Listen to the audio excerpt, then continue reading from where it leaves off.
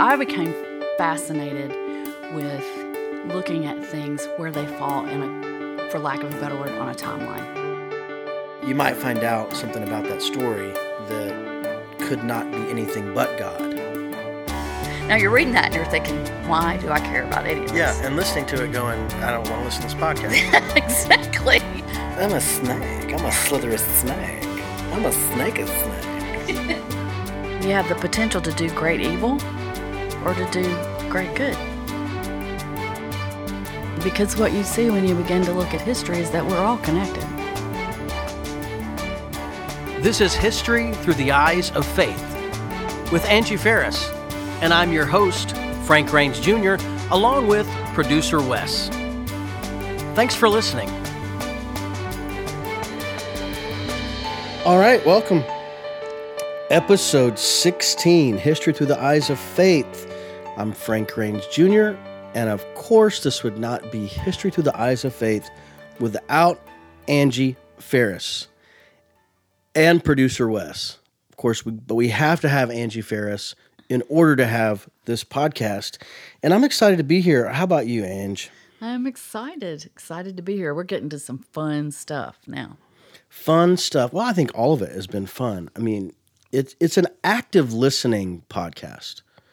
I mean, I don't know what podcasts aren't, really. Yeah. I mean, one of the things, like I heard a modern day philosopher talking, watching him on YouTube, and he was just talking about the uniqueness of podcasting, that you can just have conversation. Like hearing people talk and getting the real time. It's kind of like reality TV.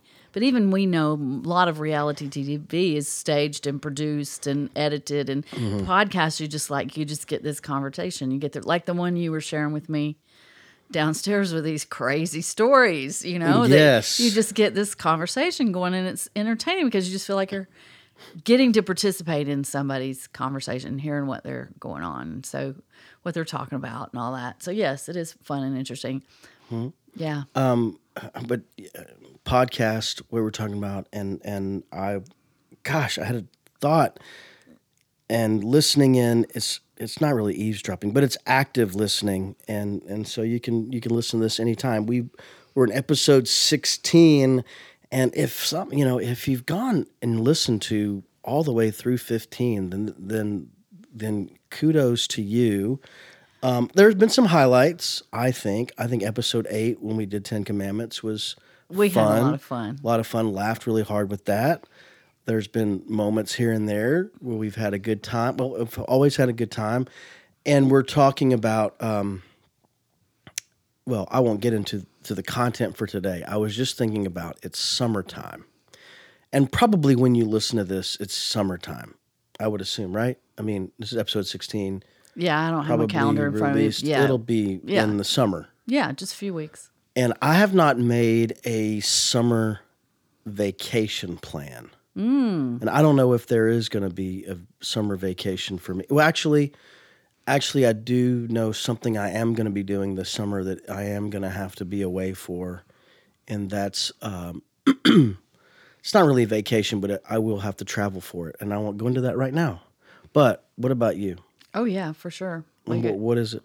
What is our summer vacation plan? We're going with meeting some cousins at the beach. Oh, so you're doing the East Coast. Yeah, East Coast. And what's really exciting about that this year is most likely my daughter, and definitely daughter-in-law and granddaughter, 2-year-old, is going to be at the beach with us. So that'll be fun. Awesome. That'll be fun. Yeah, I just was able to go to the beach recently for just 3 days. Gulf Coast though, right? And that was, it's really nice. That's different than the... Yeah, it is. I like the waves at the Atlantic. Yeah, I do too, but I like the coast of the Gulf Coast too. Yeah. But anyway, yeah, so hopefully you might be listening to this podcast while on vacation. Yeah, it's a great road trip. While at the beach or wherever you may be. We're also hoping to make a trip out west a little bit later in the summer. We'll see. Details yet to be determined on that one. My trip I could be out there right now while you're listening to this. That's where I could be. You could be. My trip is going to be into New York. Oh, up in like New York State? New York State, Yeah. New York City, and New York State. Kind of Wow. travel a little bit up there, and then I'll be back. But I'm not sure when that'll be. I think it's going to be in August. Yeah. If we go west, it'll be August. But I'm looking forward to that. We are looking. Oh, speaking of traveling, let's talk about the territories of the time around 300 BC. Yeah, there we go, right there. Let me say one thing about where we are. You were asking me if I was excited. One thing about this particular time in history and talking about it is I think it's something that people, if they know about it, they learned about it, unless they're young, they learned about it a while back. And so it's fun to look back and see how it connects things. It's a fun connecting time to take things that are just words or phrases or people that we might know 2 sentences about. We don't know where they really fall in history or how they connect to anything else. And so we're getting into that. So Yeah, like who said, "I think, therefore I am"? Who said that? I think it was Descartes. Much later. I think you are right. I was trying to think. It's much later. I was trying to reference like Socrates, but No. didn't work. Well, what was Socrates? What's a phrase at Socrates? I mean, what's a... Well, you talked about he's known for his questioning, the Socratic method, asking questions. Okay. Yeah. I are you looking that up to see if... Because now it's going to bug me. Excuse me. Anyway, yeah. Well, so, I mean, here, okay. Socrates. One... Oh, my gosh. What's the name of the ministry, the podcast? one thing only. Okay. Well, then you should know this. One of his quotes, "One thing only I know, and that is that I know nothing." Yeah. We mentioned that he showed his wisdom by realizing he was limited. That true wisdom is saying, I don't know anything. Did you hear that? Yeah. You heard all that noise. I heard a little bit of that. An unexamined life is not worth living. Yes. Yes. Okay. I'm just saying that you learn things in history, and now we know where they fall. They That's fall right. into this time that's 300 or so years before Christ, which Yeah. I didn't know that until episode... Right. I think we tend to think that the BC is not like, oh, well, that was a long time ago. Like that was like cavemen or something. Right. Right? I mean, we don't think so. Not. A lot of our foundations, most of our foundations were laid back there. And it's really cool how this story connects over the centuries and millennia. Okay, so Pretty neat. We're into... mentioned, go ahead. So we Yeah, talked tease about it. the golden age of Greece. We talked about the philosophers Socrates, Plato, and Aristotle. And that as the Greek city-states lost power, fussing with each other, this power arose in the north, which was in Macedon, which was Philip. And Philip conquered the Greek city-states and pretty much left them to do their own deal. He just had veto over it. Because he was focused on, do you remember what his focus was? Capturing Persia. He wanted to go after Persia. I don't know about capturing it. Maybe. He wanted to knock them out of power. But he got murdered young, and his son, who was just 20 years old, becomes the new king. And he has to kind of settle some disputes within the kingdom. You know, you can imagine if the king's dead and his 20-year-old son's going to be king. So he has to kind of get that worked out. But so once he patches up his relations with those people, he again decides to make his life work to make war on the Persians. I mean, 20 years old, that is young. But one of the things that had happened to Alexander already was his father had hired Aristotle, one of the great minds of all of history, and we will see that more and more as we move forward, to tutor his son. So that's pretty amazing, right? Right. That he has that wisdom and knowledge. I wonder what Aristotle was like at parties. Oh, I would think he wouldn't be like a lot of fun because he's very much focused on he'd be checking out everything, observing everything. Not unlike He would be like maybe the original Wallflower. maybe Because not he's unlike some watching. scientists I know. I think, yeah. But the wisest minds of all time. Right. Yes, one of. Okay, so Aristotle had probably succeeded in instilling into Alexander a deep love and knowledge of Greek culture. Okay, he had a combined sharp intelligence. This is Alexander with athletic ability, and he was extremely good looking. Okay. He was a very charismatic figure, and it was a big thing in that culture during the time of the Greeks for a man to be well sculpted, nice looking, well learned, charismatic, and ability. You know, he was very much the life of the party, directing the party, doing, you know, so he was tall, handsome, athletic, charismatic, ruthless, and ambitious. Right. He was ideologically clever. So This he had is sounding a lot like me. Like I'm feeling. I didn't want to say that. I can understand why the pressure that he might have been in. Yeah. I've experienced it a lot. Yes, what wisdom. And I think it's pretty amazing for a 20-year-old. You know, like a 20-year-old being full of themselves is not surprising, but to be ideologically clever, to be able to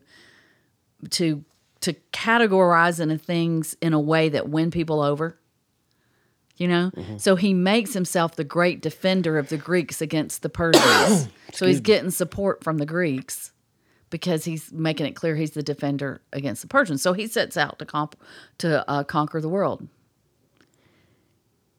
And this helped him politically at home because he used the campaign as a great way to distract the Macedonian nobles to get them on his team. He was savvy politically and ideologically. His military tactics were brilliant. We're going to talk about that. He led his own troops and had a remarkable capacity to elicit loyalty. He's one of, if not the greatest general of all time. Well, for sure. They should call him Alexander the Greatest. Oh, there you go. He incorporated foreigners into his command structure, which was smart. And we'll see as he moved along why. He promoted the study of the regions he conquered. He promoted learning about them. Aristotle may have taught Alexander his curiosity for the world. Okay, so we talked about how Aristotle was always looking around and asking questions. So Alexander's doing the same. So here's the thing. Here's a good sentence. Alexander conquered most of the known world, held together a multinational army during an epic 13-year, 20,000-mile march across much of Europe and Asia and back again. So that's all in one sentence. Then we're going to break down the details of that. A multinational army he held together during a 13-year, 20,000-mile march across much of Europe and Asia and back again. Yeah. That's amazing. Well, and I'm sure a lot of delegation going on there. Well, yeah, but he was leading his troops. So kind of he started out, if you look at a map and you're looking at the Mediterranean Sea, and we can show it on ours, but this is for anybody, like I know y'all aren't, doing things, you're not sitting there looking at a map. I'll put this up on Instagram. I'll try to do a close-up. When you look at the Mediterranean Sea, and you look at the northeast corner of the Mediterranean Sea, you can see where it flows in through a little strait, a little break in the land into the Black Sea, okay? That break in the land is called the Bosphorus Strait. Okay. It's now a part of Turkey. That's actually where Istanbul, Turkey is. That point, we're going to talk about it now, but that point gets talked about in history for thousands of years because you can tell just looking at geography how it's a strategic point right there. So Macedonia is on the peninsula that goes down into the Mediterranean Sea. It's really right in here. So it's very close to that Bosphorus Strait, right? And so at the time that Alexander came into Macedon owned and was controlling everything to the west of the Bosphorus Strait. When he comes in to invade, so today is Turkey, but this was part of the Persian Empire, right. All right? So when he comes in to invade Persia, he starts down, he comes in, pays homage to, I can't remember who it was somebody in Troy. So he goes to Troy first, does this homage to Homage. Homage. Thank you. He plays. Oh, thank you for correcting me on that. Homage to some. I can't remember if it was a memorial to somebody that he respected or something like that in Troy, and then proceeds to run off the. So Darius, I think it's the 5th. It might be the 3rd. Was the king of Persia at the time, and the king of Persia called himself the King of Kings because Persia was so huge. So he enters into a battle with Darius, and Darius essentially runs off. Okay? And so therefore, because he thinks, okay, I'm just going to deal with this guy later, and I wasn't prepared for something. I don't remember all the details. But rather than chasing him, this is his military brilliance. He starts around the coast, and he goes all the way around the coast of what is now Turkey, all the way around. And you know what he's doing there? He is taking over, and what is the word? Capturing the naval bases of Persia as he went. So he's blocking off the navy. He's making it where Persia can't use its navy against him, coming back at him across the water. So rather than going after the king, he's very smart, goes all the way around the coast, taking care of all these naval bases, which secures his supply line. Because once he gets into battle, the enemy's going to try to cut off the supplies. And so by taking all these bases, see how... I think that's pretty smart. Plus, you try to wonder what the maps were like then, of like how he navigated that. Yeah. Well, these people were all sea people, so they knew the coasts, Well, but I think there was probably a lot of knowledge and trading and going back and forth across the area. So he proceeded around the coast all the way to Egypt, capturing naval bases as he went, neutralizing, that's the word I was looking for, the Persian fleet, to secure his supply chain. And he founded cities as he went. Eventually, there would be more than a dozen cities named Alexandria because he named them after himself. But we know that Alexandria, Egypt, still exists. Okay? Oh, we do, don't we? I guess we do. It exists for a long time. Well, I think it's still I around. did not know that. Okay. So you can include me. Well, in if that. you hear Alexandria, you think of Egypt. If you've heard of Alexandria, I didn't know that there were all these other towns named Alexandria at that time because he named them after himself. Each town was built on the model of a Greek city. So he's establishing Greek culture as he goes. Okay, you mentioned that strait. Bosphorus. I don't know that it was called that then. That's what it's called now. Right. And you said Istanbul? It is now where Istanbul is, yes. Because I remember in ninth grade. That was a long time ago. Mrs. Bryson. She would say Constantinople became Istanbul. Oh, save it. Many episodes later, that will be the discussion. So if you ever hear Istanbul, think, Constantinople. He's giving away some future No, stuff. I'm just saying that's what I always do. So when you said Istanbul from my ninth grade year, I thought, Constantinople. That was a good teacher, right? She got that stuck in your head. Well, she was also pretty attractive. So a lot of things that she said I remembered. Okay, so from the moment that Darius III, so they eventually enter into battle. Okay, he goes back in toward the inland, and there's this was also from some the decisive battles of history. Okay, I love this story. Kadesh. Kadesh was the first, so Yeah. this is one of the other ones. This battle at Gaugamela, Gaugamala, Gaugamela. Which is also a dish. You know, we talked about in a previous episode that Kadesh was like a side dish. Yeah. What is this one? Gaugamela. Gaugamela? It's a garnish. It is. It's a garnish. It's a Hispanic garnish. Oh, okay. So Gaugamela is somewhere in the interior. Okay, let's get a good laugh in about that one. Have you tried the Gaugamela? Okay. So Gaugamela somewhere is in the interior of Turkey. Okay, I think that's right. But anyway, they finally... Which is a very popular club sandwich. The interior of Turkey. Yay! Today it was Turkey. Then it was part of the Persian Empire. Okay. Anyway, Darius chooses the land. And anyway, it's really cool how the battle all goes down. Not going to try to tell you. But old Darius ends up fleeing again. Okay, He's had enough. He's had. That's reminding me of The Princess Bride when the six-fingered man said, "See ya." Become my father, prepare to die. And then he just runs away. Yeah, this is it. So this is his second time to run. And Alexander was not counting on him running. He was prepared to beat him, but he did run. So effectively, when he left, Alexander was effectively the new king of Persia. Even though it was a few years or maybe a year, some period of time before Darius was actually done in, everybody looked to him as the king. But he didn't stop there. He kept conquering, okay?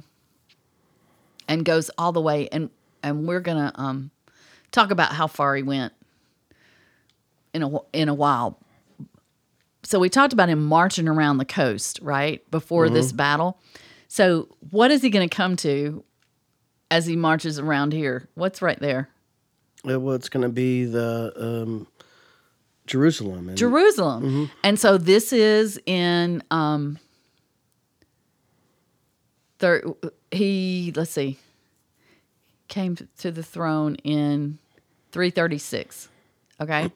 So this is in that 300 period. So we know that the Jews are there, right? There is a Jerusalem, there's a temple, and that's going on.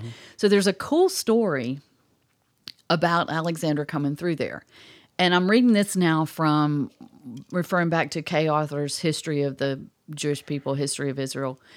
Although the account is not universally accepted by other historians, Josephus, and we'll hear about him frequently, is a Jewish historian who lived about AD 37 to 100. So Josephus would have been living about 300 years after this. And he wrote that as Alexander marched into Jerusalem, he was met by Jaddua, who was the current priest, and other Jewish priests dressed in their priestly garments, and by the people of Jerusalem wearing white robes.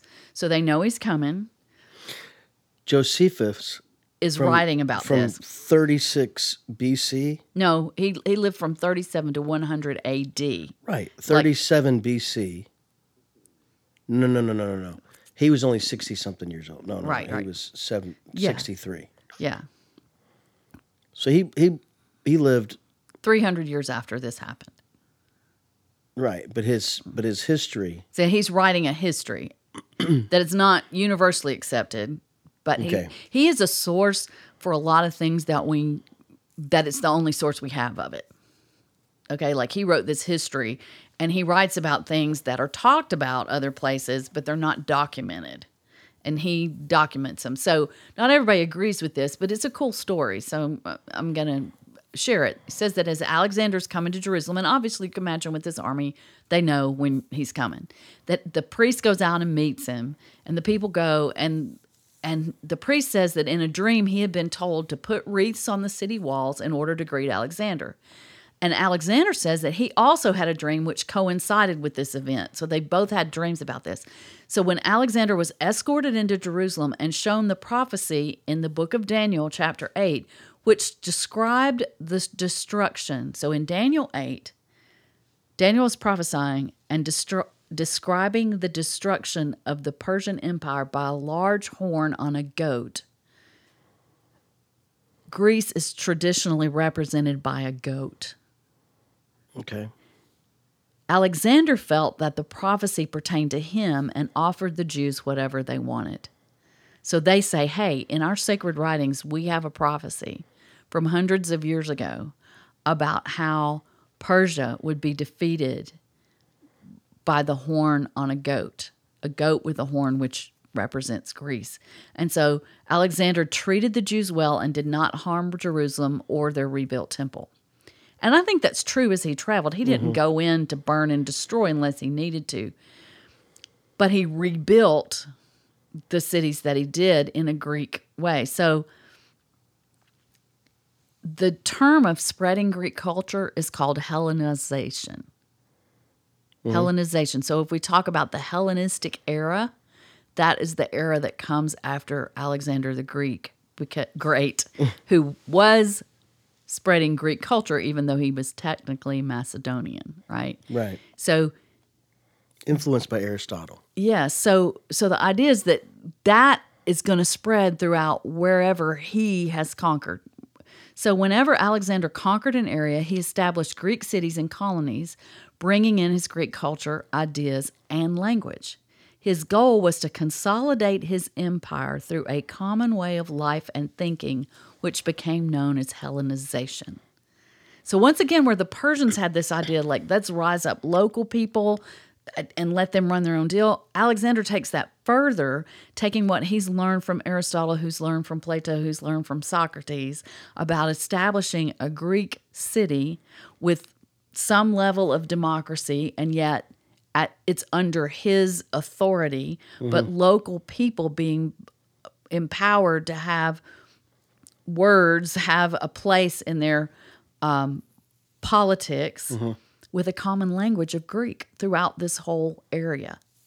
Koine Greek became the common language in the countries ruled by Greece and continued to be the primary language of civilization through the time of Christ. The New Testament was written in Koine Greek.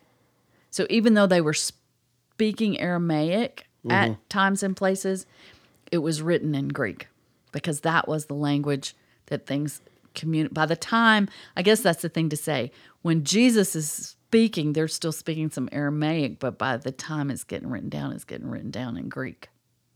Right. And that was language throughout the whole area. This is a world where Greek values, Greek language, Greek culture came to dominate the Mediterranean basin. Because of the sheer scale of Alexander's empire building, we have a Hellenistic civilization. A civilization based on Greek roots, which infuses Western civilization as a whole. So there we see how Socrates, Plato, Aristotle, the Greek city-state become so important because Alexander's trained in them, and then he takes them throughout the known world, okay? What are you referencing there? These were notes from the lecture on Western civilization, a little bit from the battle, and now I think this was from the battle. These are your notes. Yes. The real legacy of Alexander was that he spread Greek culture throughout almost the entire known world. Yeah. And we're going to come to a map of what that was in a minute. Greek culture would remain the preeminent one for centuries after. Preeminent for centuries after. And I think wouldn't you agree that what we've seen in just a little bit, we've talked about how much Greek culture has influenced us? Right. Like, we can totally relate to those ideas, thoughts, asking questions, looking at all of that stuff. Each of these little cities that he founded became a pocket that radiated and influenced their surroundings, spreading Greek civilization. So he spread it to the area, and then each city that he created spread it to the area around them. Okay?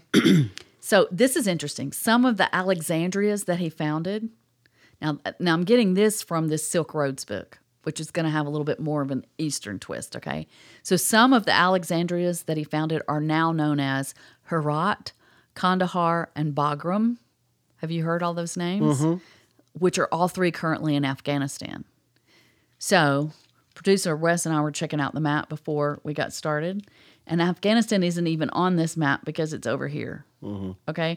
So if you go over there, Afghanistan is here. That big area is China. Okay? So Afghanistan comes right up to it. Okay? So he was over that far.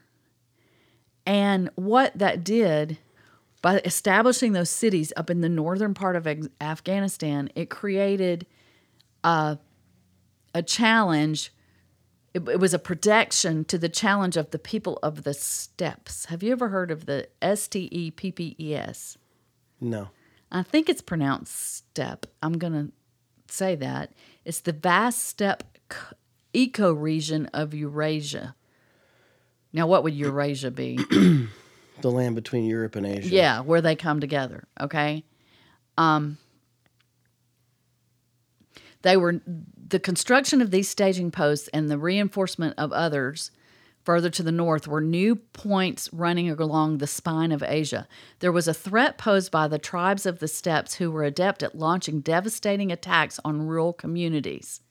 The Chinese had already launched an intensive building program and expanded a network of fortifications into what became known as the Great Wall of China. So the Great Wall of China was built, became the Great Wall, connecting all of these fortifications because of these people from what is called the steppes of Eurasia that were constantly invading. The reason I'm making a point of this now, it's not the only time they show up in history. Okay. Like Alexander, the Chinese had recognized that expansion without defense was useless.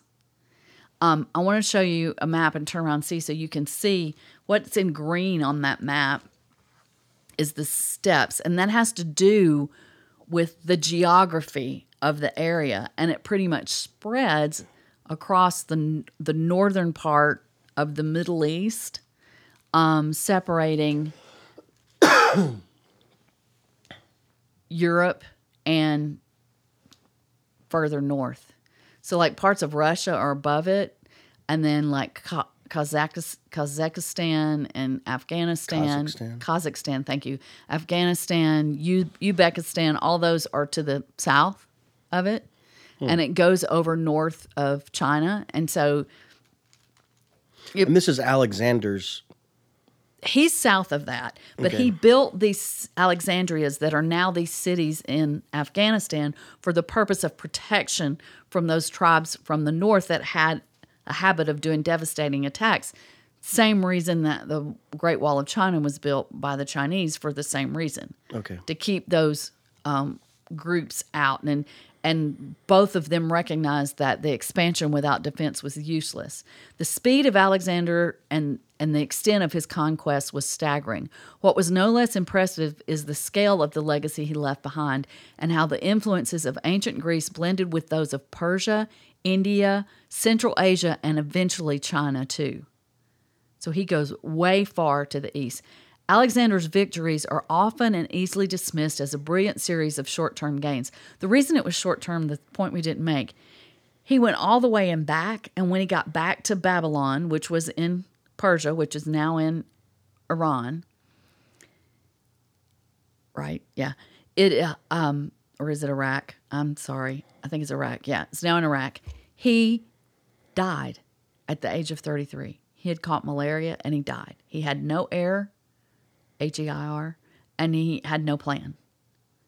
So it's like he goes and we'll talk about what happened afterwards, but that's why they're saying that a lot of times he's dismissed as a brilliant series of short-term gains.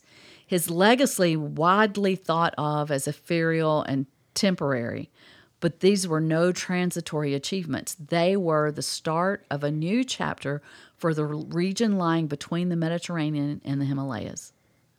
So he just connected everything from Greece all the way over to China, establishing Greek culture. That's a pretty big deal. Greek was in daily use by officials more than a century after Alexander's death. Indeed, the language penetrated deep into the Indian subcontinent, all the way down to India. This is going to be a cool little side story I think you'll like. And early Indian rulers' edicts were made with parallel Greek translations. So like early Indian ruler in the continent of India, in the subcontinent of India, is making edicts and translating them in Greek too, apparently for the benefit of the local population, because enough of them spoke Greek.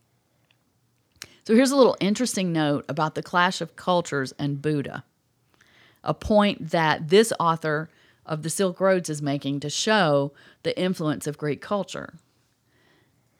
The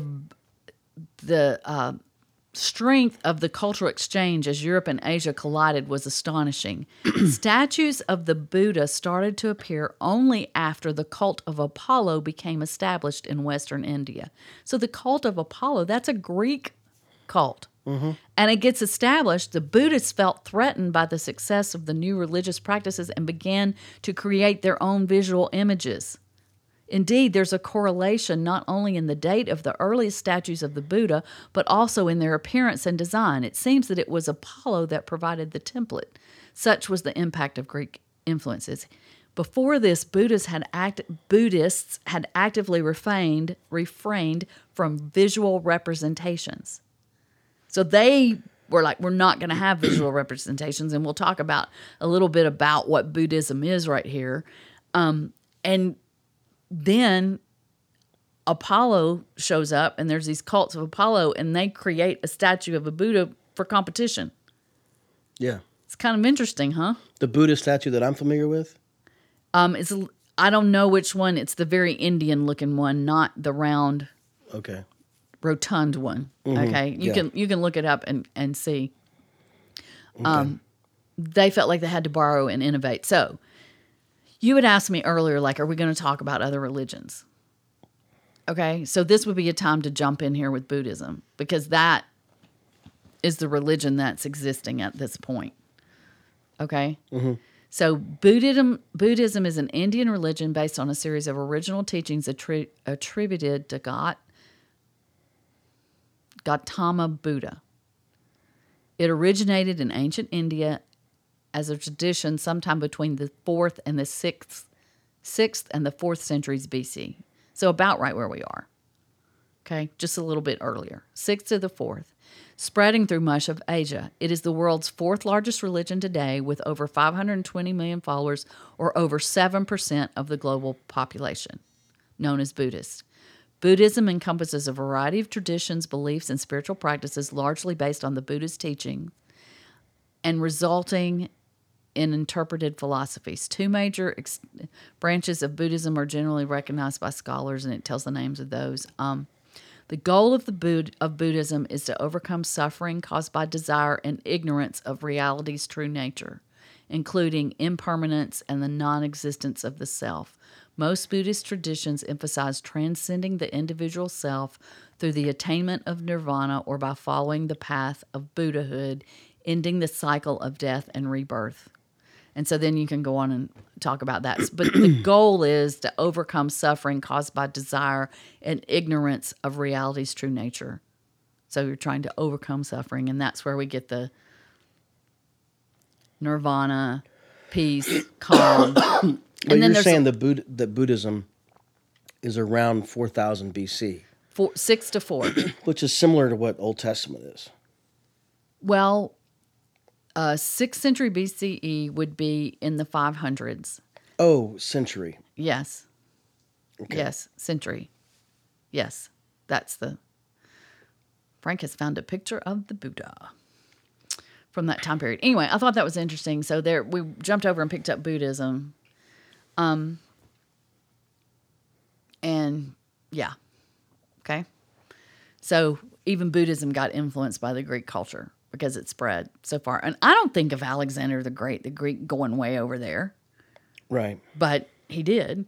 Ideas, themes, and stories coursed through the highways, spread by travelers, merchants, and pilgrims. Alexander's conquests paved the way for the broadening of the minds of the population of the lands he captured. The broadening of the minds, we saw that from the philosophies that we spent time talking about, of the populations of the lands he captured, as well as those on the periphery and beyond who came into contact with new ideas, new images, and new concepts. So things spread. And so I want you to look at this map of the Hellenistic world, the empire of Alexander the Great. And it is humongous. Yeah. Going all the way, like we said, all the way over to China. I'm going to look at it so I can show it on the big map. And I'll throw our picture of this up on Instagram. But encompassing all of Greece, Turkey, down through here, and then up beyond and off and around our map, back up this whole body of water that's right down here. Coming, I think that's the Arabian Sea, and back all the way around the Mediterranean, encompassing Egypt. So Greek culture became fundamental, Koine Greek language, Greek dominant in art, architecture, and philosophy. Fun fact. Yes. Alexander the Great. 1956. Film. There starring Richard Burton. Ah, yes. Alexander the Great. Which is what I envision in my head when I think of a film. But there was also an Alexander the Great film in 1963. And Alexander the Great was played by the one and only William Shatner. No way. Yep. And also in that film. And also when was the first one? 56. That's not very far apart. That's just 7 years apart. Well, I'm sure they did different storylines, but Cleander, which must be another character in that time frame, in the Shatner film, was played by Adam West, otherwise known as Batman. So yeah. Anyway, I was thinking Alexander the Great and all the different films, and there's several. So there'll be a lot of people listening to this who have no idea when Adam West was Batman. And that's okay. So I think we should tell them, because who are the Batmans they think of? Christian Bale is the most popular one now, but then you've got Ben Affleck has played Batman recently, and then 80s Batman is Michael Keaton. Yeah. But then George Clooney played Batman in one of those. Who, after what I've learned today, I will never think about that man the same way again. So you can fill us on that before we check out. Before we leave at the end of the day? Yeah. I'll do a plug for that. But then Adam West was the Batman from the television TV show, which was on TV when I was a kid. So that, to me, was Batman, and that was the theme song. Batman. Yeah. Right. It was, and I had a Batman car. I did. Do you remember that? I remember that. Yeah. And when I was a little girl. Well, they called it the Batmobile. I had the Batmobile. Yeah. Yeah. Well, then it was big enough Barbie could fit in it. I had a Batman car. Yeah, sorry. I'm not cool. Anyway, Adam West. So played Cleander in the 1963 film Alexander the Great, played by William Shatner. I think I want to see that now. I want to see what they were saying about Alexander the Great in the 60s. Sounds cool. Or even in 56, Richard Burton. Yeah. So here this guy is at 33 years old and he dies. Mm-hmm. And he's got all of this. So what in the world's going to happen? So for several years there were struggles going on. But what ended up happening was his generals kind of carved up his vast world that he had conquered. And 3 major ones. Sometimes they talk about 4, but anyway, one was called the Antigonids. And these are like the family names.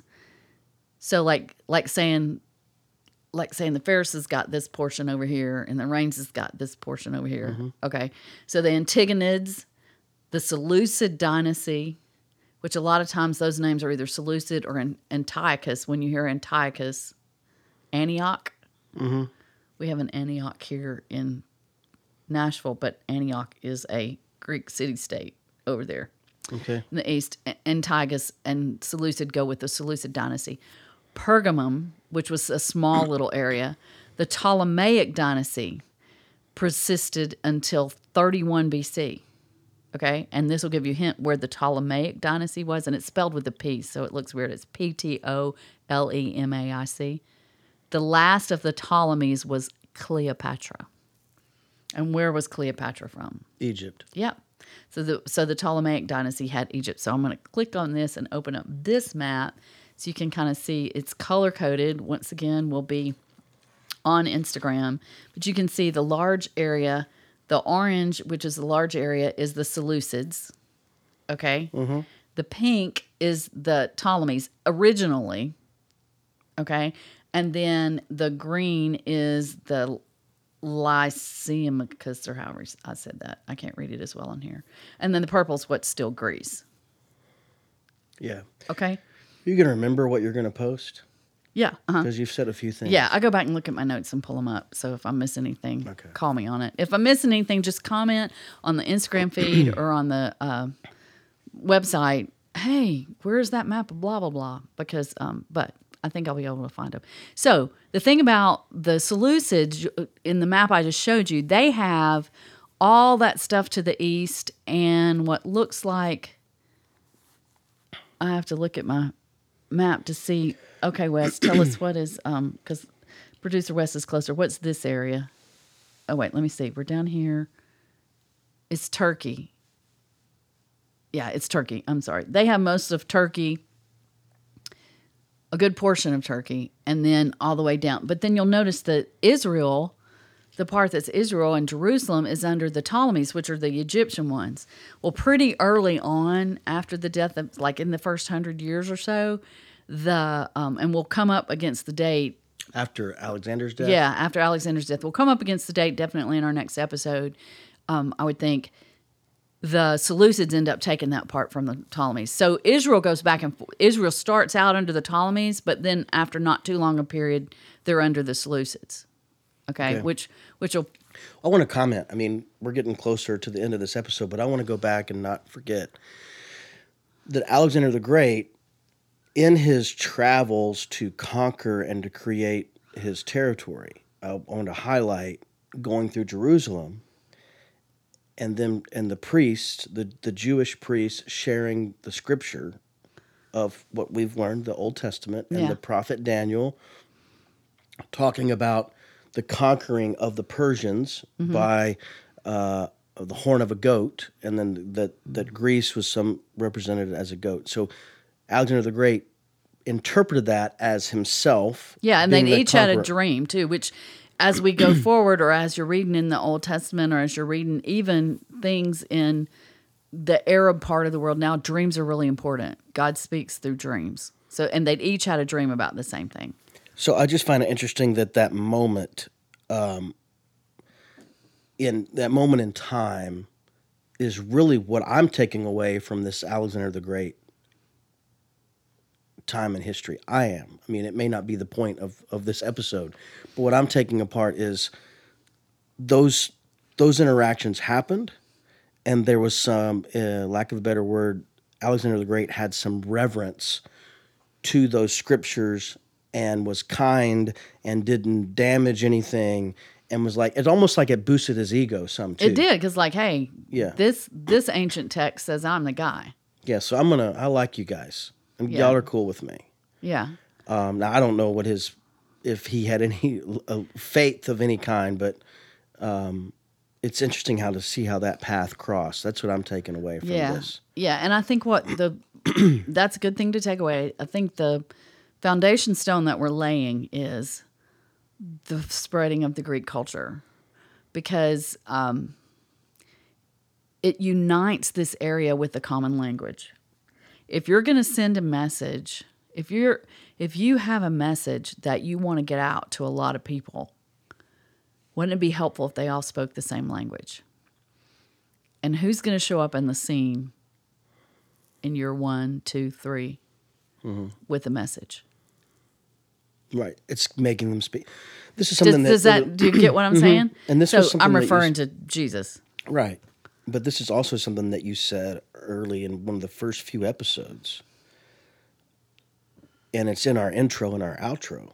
Well, I think it's just in the intro, where you were saying you have the potential to do great good or great evil. And it's talking about how we're all connected, and through technology, we are all able to connect with one another. We're now at a place in history where we're not only speaking the same, it doesn't matter the language, we're still going to be able to communicate because the technology has done that. So it's setting the stage for a lot of things to be able to happen. And also, do you know that the word technology is a Greek word, the root for which is skill?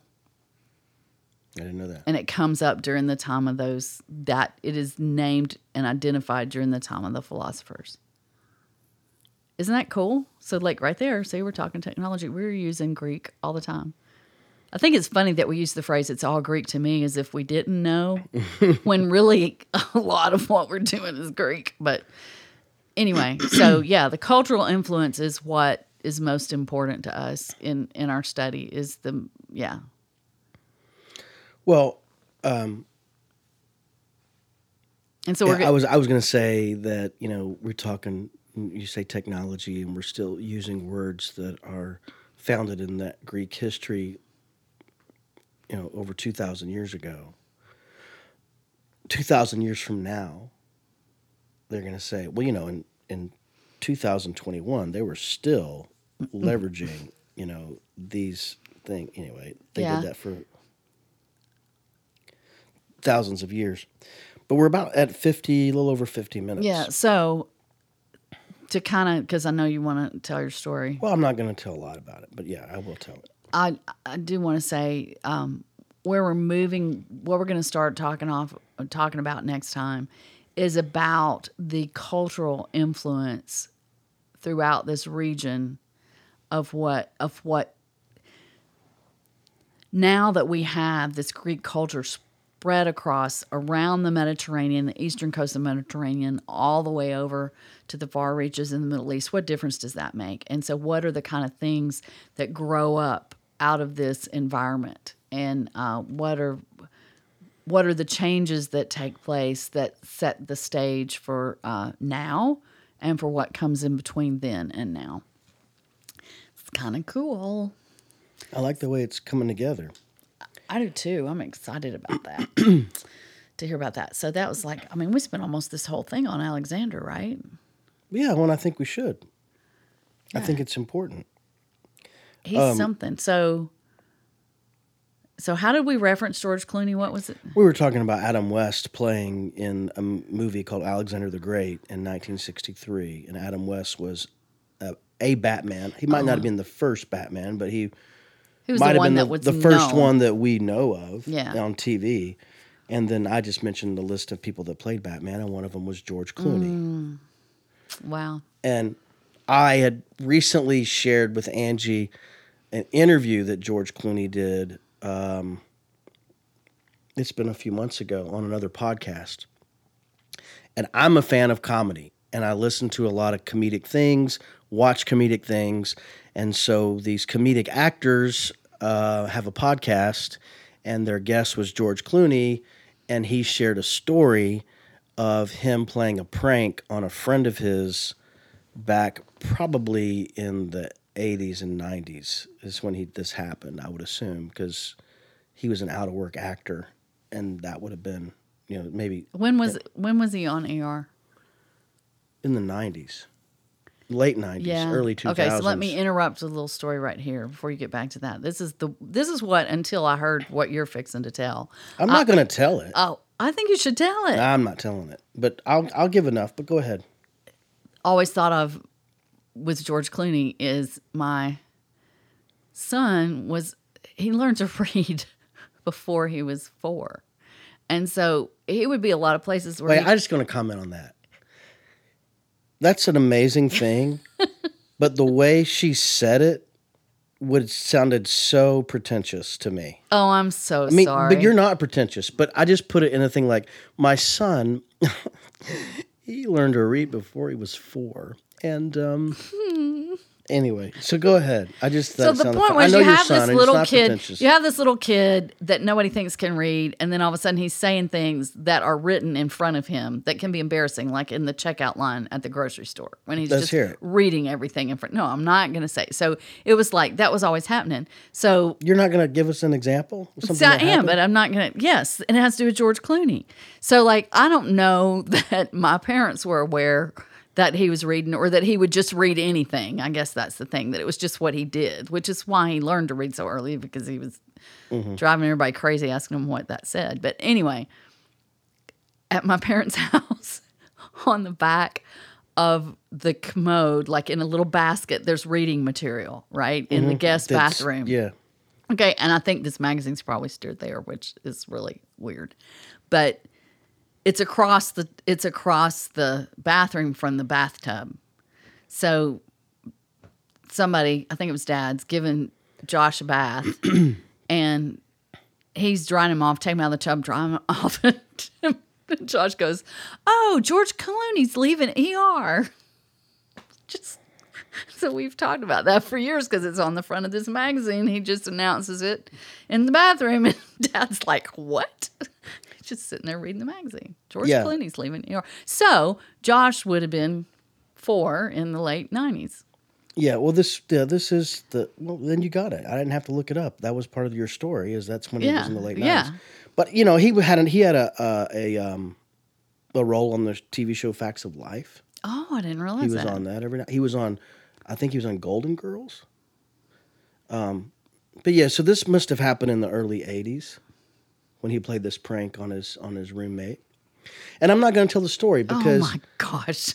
I want people to enjoy it, not for me. I want them to hear him tell it or hear somebody else tell it about it. So all you have to do is look up George Clooney cat prank, and I'm sure you will find it. It might not be in the podcast that I heard, but the legend is that he actually told this story on The Tonight Show to Johnny Carson.